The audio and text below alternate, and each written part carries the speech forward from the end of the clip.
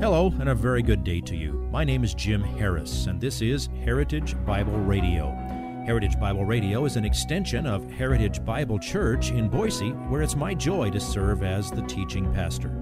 Every day, we devote our radio time to studying a portion of the Word of God so you can know Him better through Jesus Christ and serve Him better through your local church.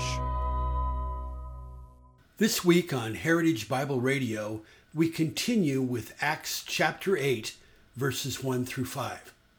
This passage begins with Saul's approval of the unlawful execution of Stephen and ends with, despite heavy persecution, the spread of the good news to Samaria.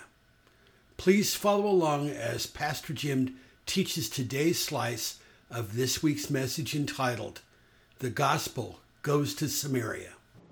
Romans chapter 8, we groan living in this fallen world. But never forget that God has a glorious, eternal purpose for whatever you are going through. More words written by the Apostle Paul apply here. 2 Corinthians 4, 16 through 18. In the context, he's recounting some of the things that he has suffered for Christ and for the sake of the gospel. And he says, therefore, we do not lose heart, but though our outer man is decaying. I used to read that phrase, by faith.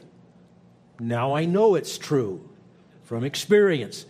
Though our outer man is decaying, yet our inner man is being renewed day by day. For momentary, light affliction is producing for us an eternal weight of glory far beyond all comprehension. You say, well, wait a second, that's not about me. I know how fast momentary is. This has been lasting for weeks. It's been going on for months. We've been taking care of great-grandma for a year and a half now. What do you mean, light affliction? I can't even walk.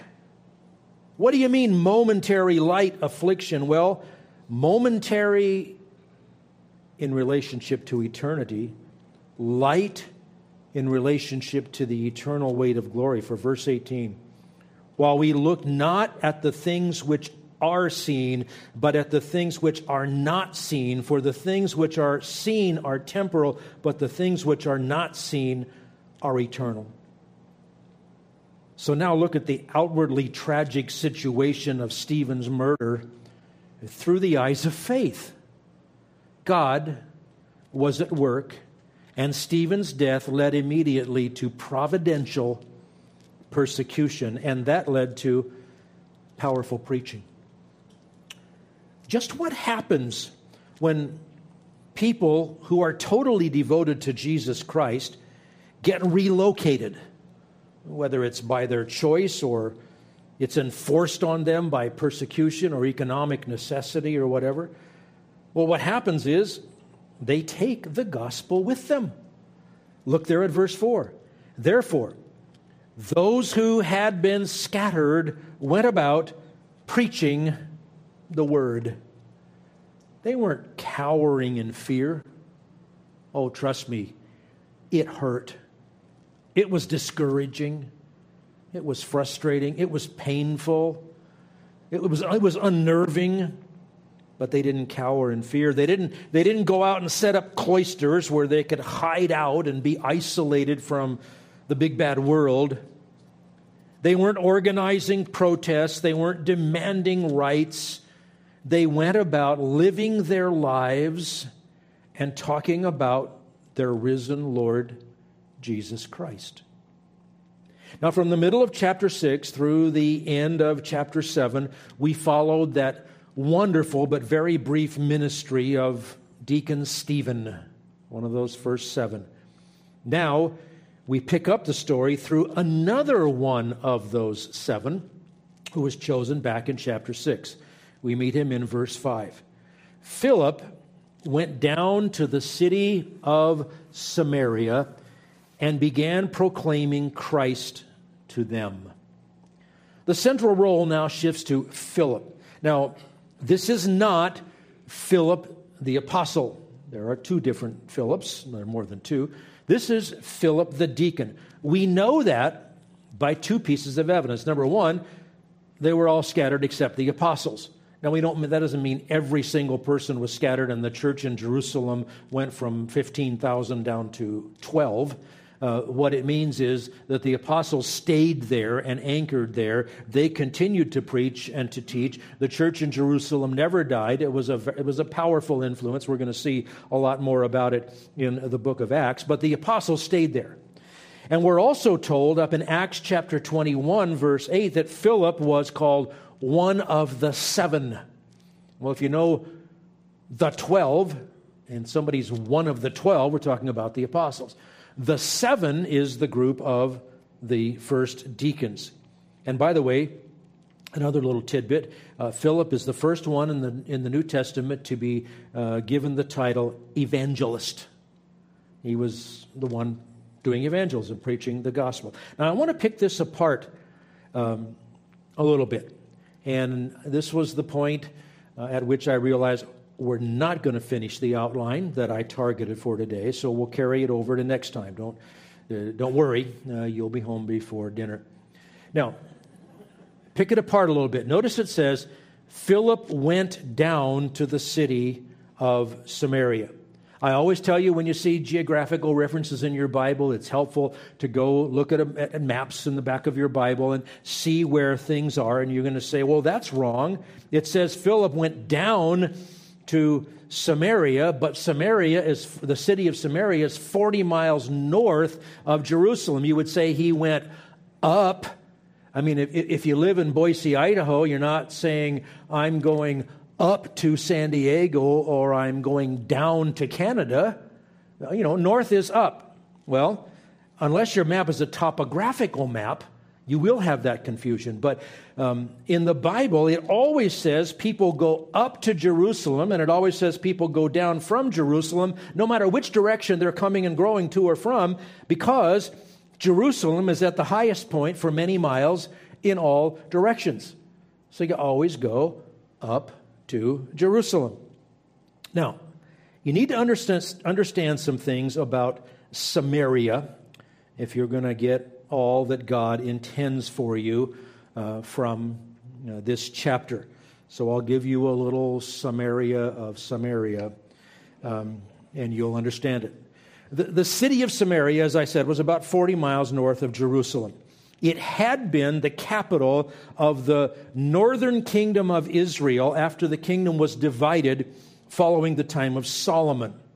The city of Samaria was founded by a man named Omri, O-M-R-I. You can read about that in 1 Kings 16:24. The northern kingdom had a series of kings, and none of them were ever anything good spiritually. After well over a century of idolatry and disobeying God in the northern kingdom, the city of Samaria and that whole region of the northern kingdom were overrun and taken over by the Assyrians in 722 BC. Two important dates to remember. 722 BC, the northern kingdom is invaded by the Assyrians. 586 BC, the southern kingdom is taken over by the Babylonians after Babylon conquered Assyria in that time in between. So 722 BC was the end of the northern kingdom. That southern kingdom, also called Judah, lasted until 586, and then they were carried off to Babylon. Now, the Assyrians were particularly despicable as a culture. They loved forcing people to move. It's unnerving to uproot people. They liked doing that. They were also loved killing people, but that's another thing. They moved many from what had been the northern kingdom of Israel to other lands they had conquered, and they moved people from other nations they had conquered into the region that had been the northern kingdom, that came to be called Samaria. Many of the Jews who remained there intermarried with those who were imported by the Assyrians, and the resulting mix of intermarriages between Jews and Gentiles became known as the Samaritans. The Jews, now their kingdom had been deported to Babylon. They spent 70 years there. They came back. They, for the most part, didn't intermarry. They remained more pure, but the Jews then regarded the Samaritans as unclean, half-breed sellouts. It was pure racism based upon genetics. Not only had they disobeyed by intermarrying with the foreigners, they also messed up the religious part of it into a syncretistic mess. 2 Kings 17:33 says, "They feared the Lord, Yahweh, and served their own gods according to the custom of the nations from among whom they had been carried away into exile." So they had smorgasbord religion. Oh, Yahweh? Yeah, we really like him. He's the main God. But hey, you like something different?